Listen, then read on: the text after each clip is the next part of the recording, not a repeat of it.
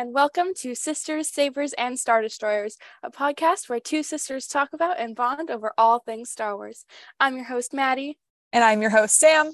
And today we'll be sharing our Andor reactions. I am so excited for this episode. I am obsessed with this series right now. I'm absolutely in love. Like, I'm beaming right now. Like, I can't. It's true, she is. Like, her smile is so wide. I watched it the day it came out, kind of in the evening. So I watched it Wednesday evening. I just couldn't wait till midnight. And I sent Maddie a voice message. I was like, you need to watch this show.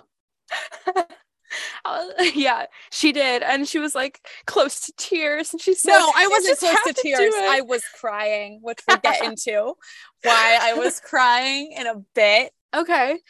So Sam and I were talking, and she broke it off into 3 categories that we're going to use to talk about the Andor show. Do you want to share those categories? Yeah, so I have it kind of into first impressions, story and character, and then production. And honestly, we're probably going to tangent anyway, but yeah, we have a thing. And then I kind of want to talk about the first 3 episodes as one group, and then we'll also talk about episode 4 because at the time of recording, episode 4 has come out. So I think, and it's good because that's finally like more of the galaxy, because the first 3 episodes are very centered on like Ferrix. So all right, without further ado, do you want to start us off, Sam? I think you should go first. Okay, so my first impressions. Yeah. So okay, to be perfectly honest with y'all, I was a bit distracted when I watched the first 3 episodes, specifically the first 2, I would say. And so I did not have this intense reaction to it.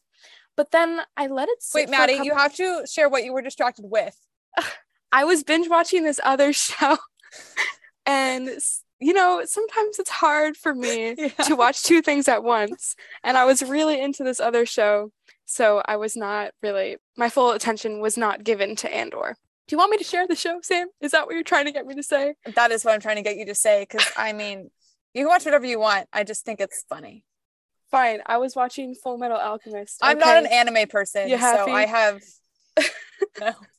Anyway, so that's what was happening with me. And I watched Andor a couple days after it came out. And my first impression was, well, I can tell this is really good, but it doesn't have my full attention. And then I thought about it for a couple days, probably 3 or 4 days. And I was like, oh my gosh, this is actually a really well done show, down to the world, the emotions portrayed. Dude, I was full on sobbing by the end of episode 3, and I don't normally cry in Star Wars. The only other thing that has made me cry in Star Wars was the last episode of the Kenobi show. I agree with that. Actually, I was full on crying.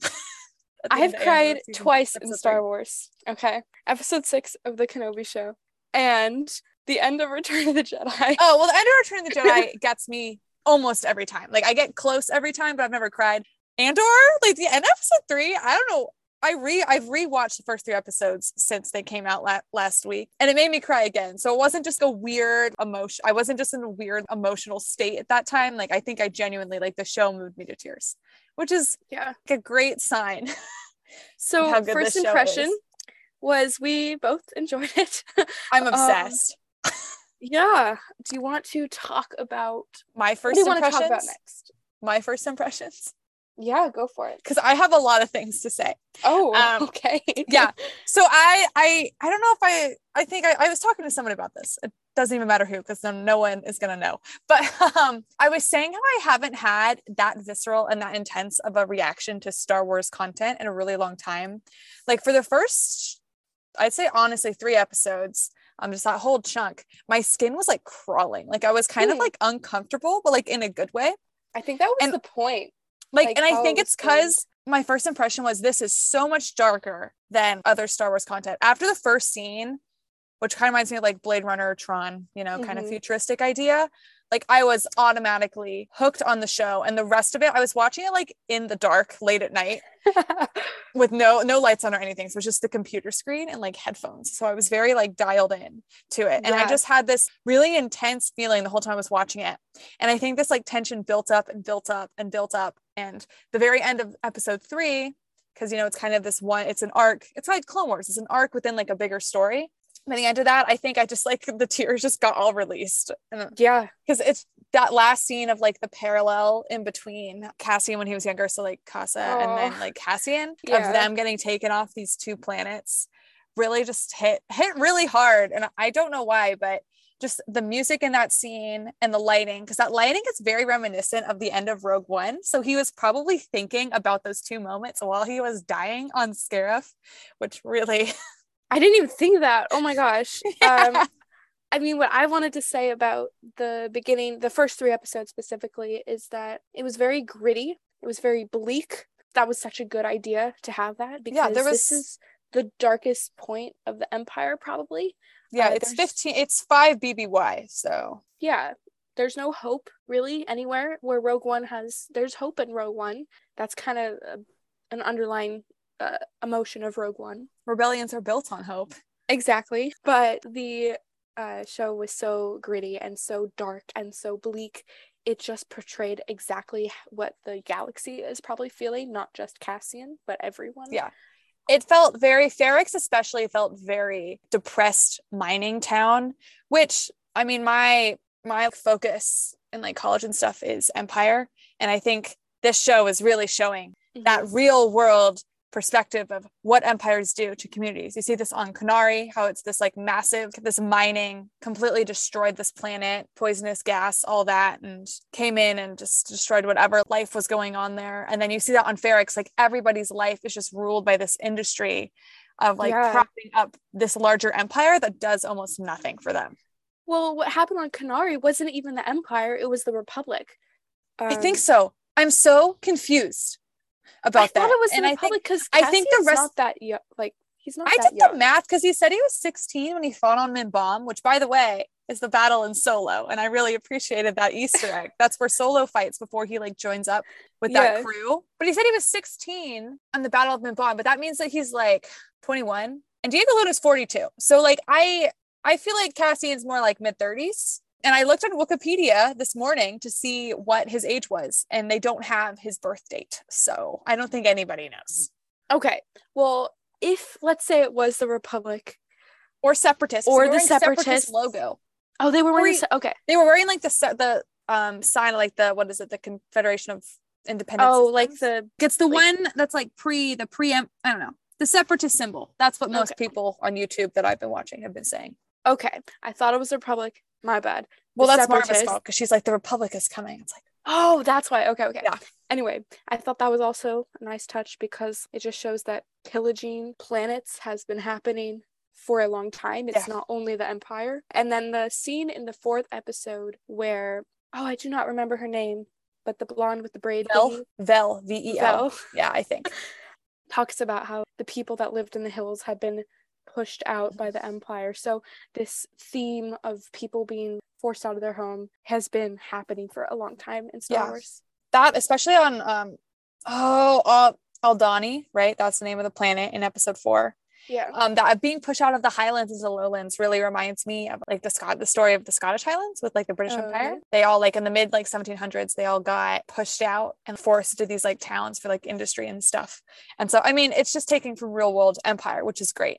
And I think that we've seen the rebellion against the Empire, and we've seen a little bit of this in Rebels, like how it's affecting daily life and communities, but we haven't fully seen that the resource side of it and how the Empire is really just conforming all of these people to this industry. What I also really like that the show is doing is Diego Luna he's a Mexican actor, right? He's not European or like white American. And when you think about the history of like Mexico and its relation to these European empires like Spain or empires, like the United States. I just really like that touch that they're bringing some of that real world history into this show and doing that all the way down to race as well. Even though it affects everybody in like the Star Wars Empire, I think it's good to acknowledge real world stuff. Well, because, I mean, it's fiction, right? But fiction often connects to real world. Yeah. I also just want to say, who here would have guessed that Sam is a history major?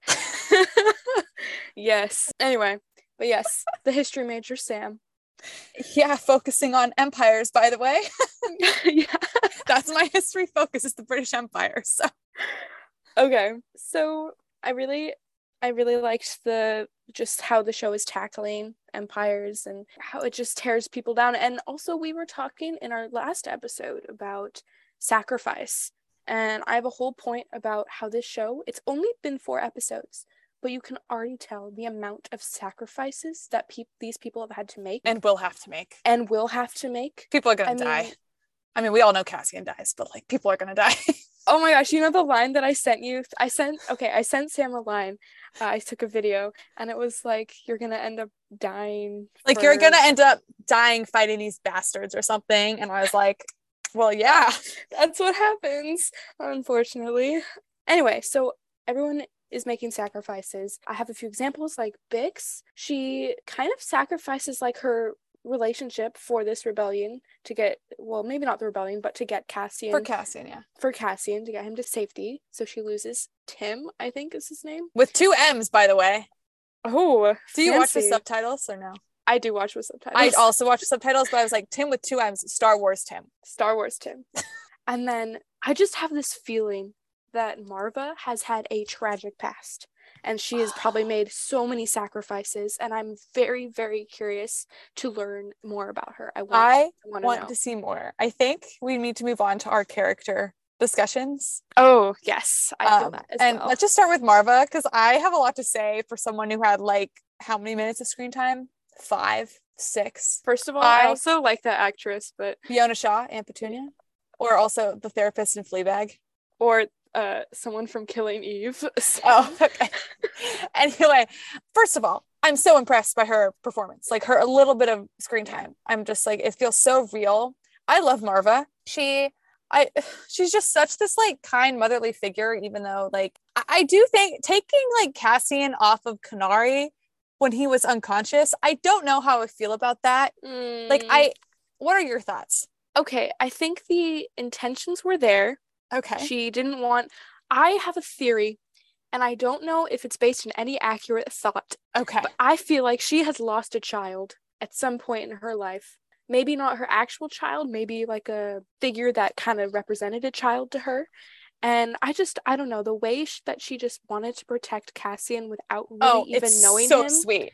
It's so sweet. And I feel like something has happened to her where she just got this protective urge. I don't think it was fantastic that she did it when he was unconscious. Well, because I have written here, she takes him from his family, from his homeworld, everything he knows. He doesn't even speak English, which I guess is basic in the Star Wars universe. But I do think that she is right in saying, well, they've killed this officer and the Republic or Separatists, whoever the hell it is, Empire, no idea, is going to come in and like kill his people.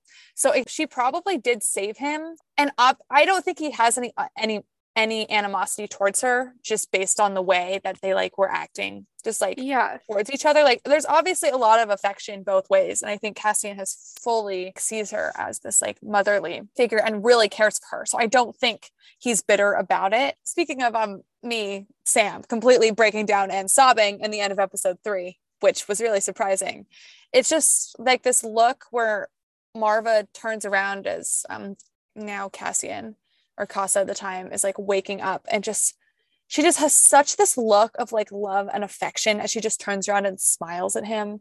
Oh. And it's just, there's something that really hits deep with me when it's people finding like family figures, but it's more than just like found family. It's really like parent-child relationships.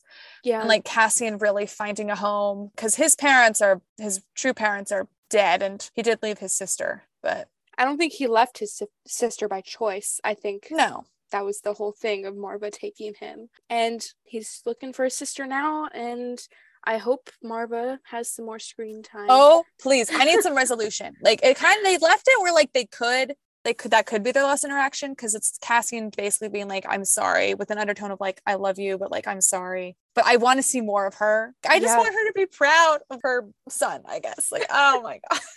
And we've only had 3 episodes of this. And she wasn't even in the first one. Yeah. Okay. Anyway, that's enough discussion of Marva. I have some thoughts about Cassian.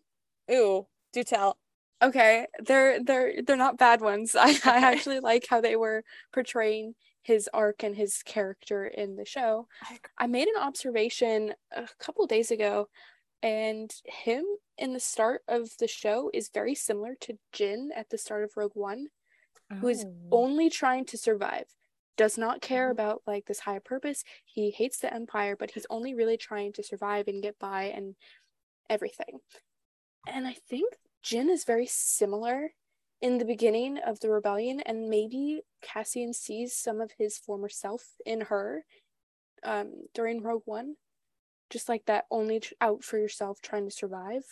And I thought that if that was intentional, that was a very nice touch. And if I'm totally reading into it, then my bad. I think that's similar just because that's such a common thing. Like before people are completely dedicated to this cause of rebellion, they start with that fighting against the Empire, but for like selfish reasons. So I think that's just a general theme. And they just portray Jin and Cassian are just both portraying that growth really well. I think more than that, like they were intending him to mirror Jin, more like they just both are mirroring this greater story and typical character arc. Yeah, I think that makes sense. I just noticed that, so I was like, yeah, bring it up. Yeah, I think that they did a really good job with coming back to Cassian after seeing the end of his character arc. And how do you like think about the beginning? Like you have to think about the beginning of this character arc. And I think that the writers like Diego Luna, like they all did a really good job of, you can see the potential for what we know he is eventually going to be like. But you can see like he's not fully there yet. And that's so impressive to me. I have no background in any sort of film or acting or like any of that, but just thinking about doing that, and it feels so real. Like I can tell that this is like a younger version, even though it's 6 years after Rogue One came out. It's really hard, I think, because Rogue One was such a good movie, so I think it's really hard to try and elaborate on Cassian as a character and make it work together. So I just applaud the writers for making it work. Yeah, I think a little bit later, I want to talk about just the production and like the actual making of this. Yeah. Because it deserves such a big shout out. But I think we need to talk a little bit more. Like, can you think of any other like Bix? I mean, there's so many good new character additions. The droid. Can we talk about Mon Mothma, please? Oh, yeah. Sorry. I'm so focused on the first 3 episodes that I forgot about her. Yeah, we can focus on Mon Mothma.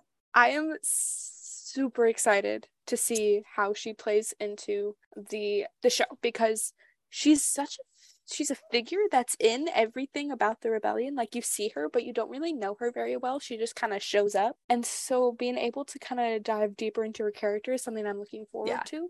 I'm also super excited to see Coruscant during the Empire. And have we seen Coruscant during the Empire? No, I don't think we have. In media, and like at least like visual media, maybe in books, but yeah, maybe in books, but I don't think we have. And I'm like, that is so interesting, because during the original era, you really only go to Outer Rim planets. I think that was a budget thing, but yeah. Yeah, but it works. And so we've never actually seen what the Empire looked like at its capital of Coruscant. And so I'm very much looking forward to that. And especially seeing how the Senate works now that it's the Empire. Oh, I am so intrigued. And it's finally like Genevieve O'Reilly, the actress, she finally like gets to really have a role, because her scenes were deleted in Revenge of the Sith. She looks so different than she does in Rogue One, but I think it is the same actress. And she finally gets to really play this character, as you were saying, and I'm excited. And already just, you can already tell she's so dedicated. Her apartment, gorgeous. I want to live there. Just this like white, like with the like trees, like I think those are like cherry blossoms, or I don't know, some type of, I just want to live there, just this, also just the difference of the opulence of Coruscant to like Ferrix or Aldhani. And even the Canary flashbacks. What do you think about like the enemies so far? And so you have what's his name, Cyril Karn, who's the kid that reminds the teacher there's homework, is what I've labeled him. He so is that kid in class. Yes, that is a perfect way to describe him. I kind of felt like an villain in the beginning. I think he's supposed to be. I don't know. I didn't really have that many thoughts about him. I do have thoughts about the lady in the Empire. Daedra, I think is her name. I don't know. Something like with like the blonde one. The blonde one with the bun. Oh, fantastic. I don't know who was in charge of casting, but like that was a great cast. She just looks so fits so well into like the look of the Empire. I'm very intrigued by her. I feel like she has something, like there's an underlying thing happening that we don't know yet. She's hiding something. Either she's like secretly with the rebellion. I don't think so. Or she's hiding something else, and I think it's something else. Like, I'm not getting the rebellion vibes from her, but we don't know. That's the beauty of it. We don't know, so we'll see. Yeah, I know. The Coruscant stuff I'm very intrigued by. And also I'm also intrigued by where this the storyline for this like heist is gonna go with Cassian. Yeah. Just do some good old spy thrilling. But I'm most intrigued by the political stuff on Coruscant right now. Yeah. I'm also wondering if we're gonna see any Organa in the show. He would be a really well, Mon Mothma says that when she's talking to Luthen, there's another person she wants to bring in. I thought it was Organa. And it might be Organa, but if the thing is, there's a deleted scene in Revenge of the Sith that has Padme, Organa, and Mon Mothma basically starting this like seed of rebellion. And so I feel like if that deleted scene is canon, then Organa has been a part of this for a very long time and since the start. But I don't know who it might be. I was watching a video on YouTube this morning talking about it, saying maybe it's like Ahsoka, because but I just don't know. Like, I feel like Ahsoka is from a different side. I have no idea who Mon Mothma is talking about. I feel like Organa is the obvious option, the obvious choice, but I feel like he would already be involved. I mean, it's 5 years. It's 5 BBY. Like, it's pretty soon to whenever, because in Star Wars is this before or after Star Wars Rebels? I think, I don't remember if Star Wars Rebels starts in 4 BBY or 5 BBY, but Organa is in the 4th episode or the 3rd episode. So Rebels. But then there's the other question of another thing I liked about the show is showing the layers of the rebellion. Not everyone knows everything. And in fact, most people don't know anything. Or know like one thing. So we don't know what people know. Like, is Mon Mothma the highest person in the rebellion? I feel like Luthen is higher. He seems to be organizing a lot of stuff. Okay. Eventually I think Mon Mothma is the highest. But I feel like Luthen's gonna die. He's not in anything else. So I'm very intrigued by him. Yeah, yes, that was another character I was like, he's so, I want to see what they do with you. We'll see. Because I can't tell, like, was he originally like this kind of rich aristocrat? Because he obviously has a lot of money and owns this historical artifact place. Was he originally that? And then he kind of like fell into the Empire because of against the Empire because of a personal experience? Or did he start kind of low and then work to get this more prestigious kind of role on Coruscant? I don't know, which is good. A lot of questions. Like, yeah. I think there's been a lot of complaints about how our parents thought the first 2 episodes were pretty slow, and I can see where they're coming from. So there's been a lot of talk about how this pacing is really slow, but like, I am a big fan of how slowly things are getting revealed. You can tell the show is very planned out, but we'll talk about that in our production section. Yeah. Are we ready for the production section? No, I have one more thing I want to talk about. Flashbacks. Oh, what do you think of the flashbacks? I really did like them. They actually happened sooner in the show than I thought they were going to happen. For some reason, I thought they were going to start revealing Cassian's backstory kind of midway through. Okay. So I was a little surprised, but like pleasantly surprised. You brought this up with me, and I had also noticed that the village is only children, basically. Yeah. And so I thought that was interesting. Like, how did that happen? And the poisonous gas killed all the adults. Did they say that in the show? That's my guess. And I've been listening to a lot of other podcasts and YouTube videos about this show because I'm obsessed. And that's what a lot of people think. So I haven't done my homework as much as you. It's fine. Anyway, so that was very interesting, especially because that probably helped build part of Cassian's personality and survival. And I liked them. I thought they were well done. I don't really have much else to say about them. So you go. Flashbacks. Because at first I thought it was like a more like primitive, like tribal society, and I don't think it is anymore. I think it's just kids that had to forge on their own because all their parents died, and I just thought it was so well done. The fact you can portray all of this emotion and you know exactly what's going on, even though they weren't speaking any like Earth language. And they didn't have subtitles for it either. Yeah, which I like. I appreciate that, and obviously just the tie-in with at the very end of episode 3 of Cassian leaving his old life for Ferrix with Marva, and then the parallel with him leaving his life with Marva on Ferrix for like something unknown is is just great. Those two things, like he really has had very little agency over the biggest decisions in his life. Like he didn't choose to get taken off Kenari, and he didn't really choose to get taken off of Ferrex. Like it just circumstance just happened to be that's what he had to do. But he's just trying to get by. He's trying to get by. He just happened to like murder these guys, and it's this whole spiral. But like he never makes that decision to leave. Yeah, I totally agree. Yeah. Actually, a line in my notes is he's had no agency in his life or control. So he makes that decision in Rogue One to go with Jyn to Scarif. It's all tying in. Unless he does something at the end of the show that we don't know about yet. Well, that too. Yeah, but no, it makes me want to watch Rogue One again, honestly. I watched Rogue One the night before Andor came out. Oh. Yeah, because I was like, maybe I want to watch it and then go till midnight to watch the episodes, but I had work the next day, so... Also, was it just me? I was tripping a little bit because I thought the voice on this ship was K2's voice. The red droid or like Luthen's ship? Luthen's ship. I did not pick that up at all. No idea. I feel like K2SO is going to come into the show at some point, but I think it's going to be season 2. I'm hoping we get to see him eventually, though. Oh, It's a droid, but... It's a he. Come on. Droids have personalities, so... Yeah. Yeah. I think now it's just general discussion of the show's production, look, how it feels. And the first thing I really want to say is how different this felt from the rest of Star Wars. Yes, and totally. I really like that. A big problem I have with a lot of like bigger franchises releasing new media is it feels like they're just pumping out new things for like fan service and also to try and live up to this glory of what came before it.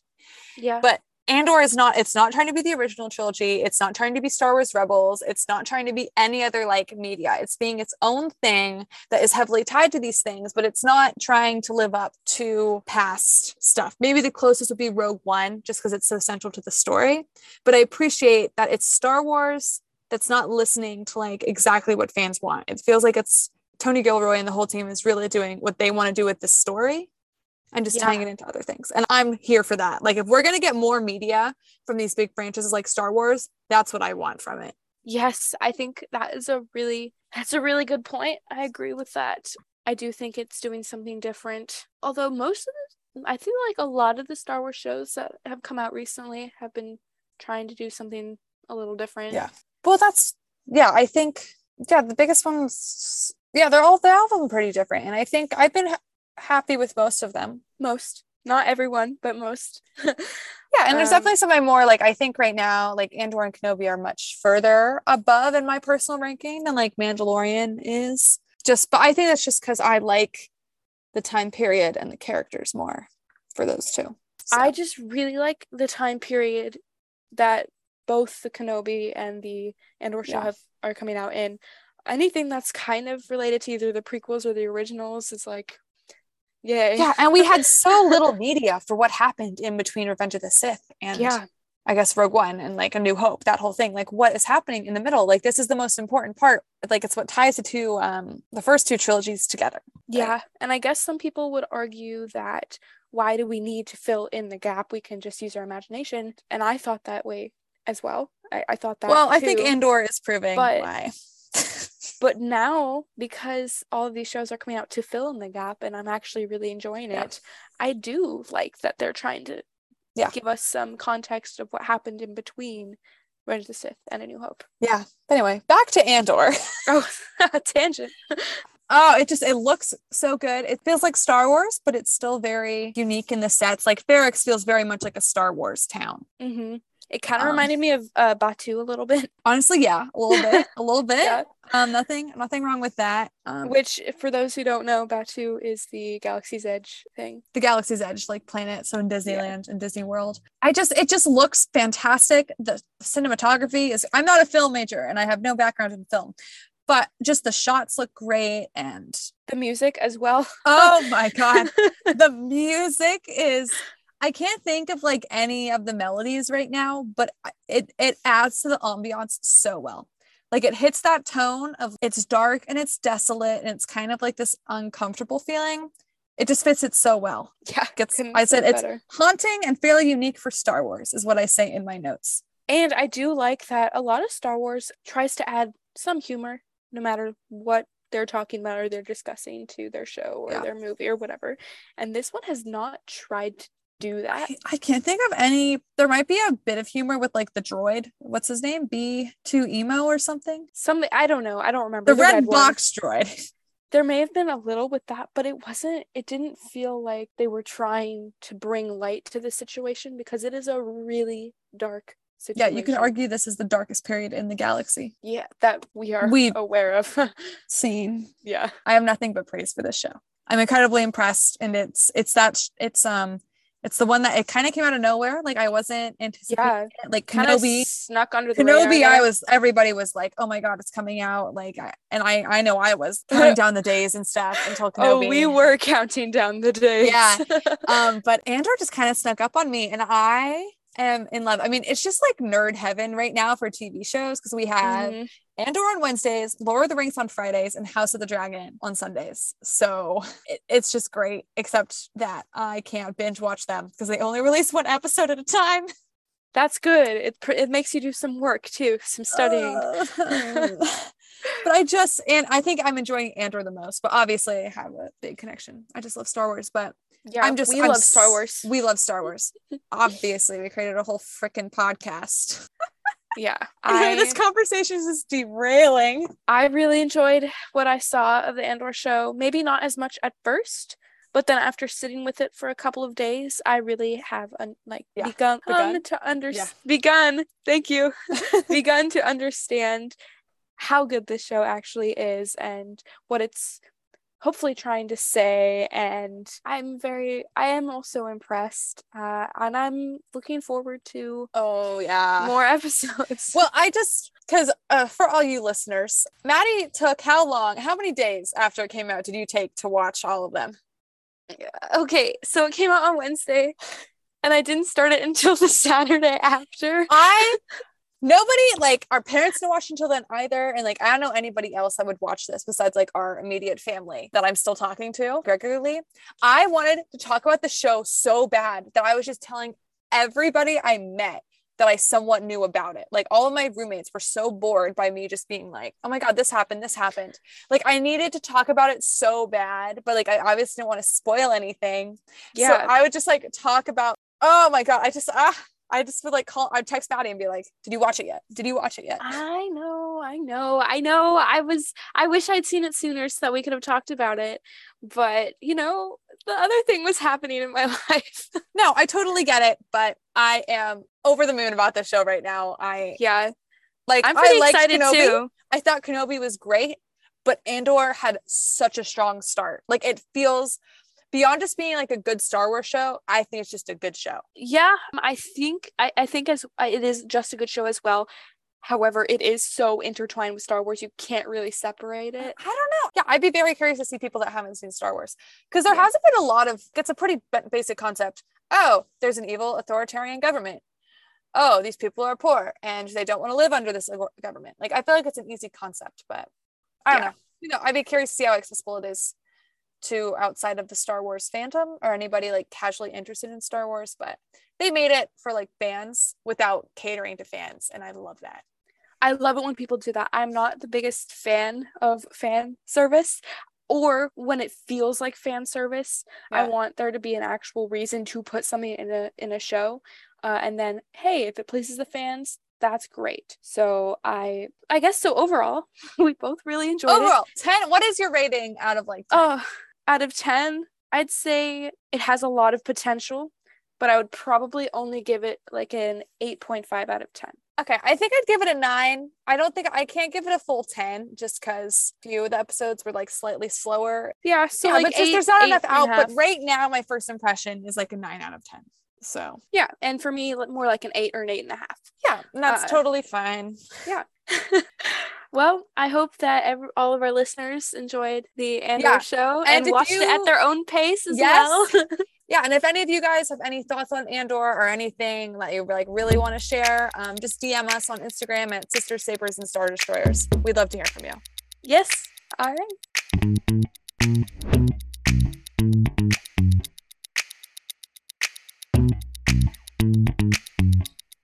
Thank you for listening to Sisters, Sabers, and Star Destroyers. Once again, I'm your host, Sam. And I'm your host, Maddie.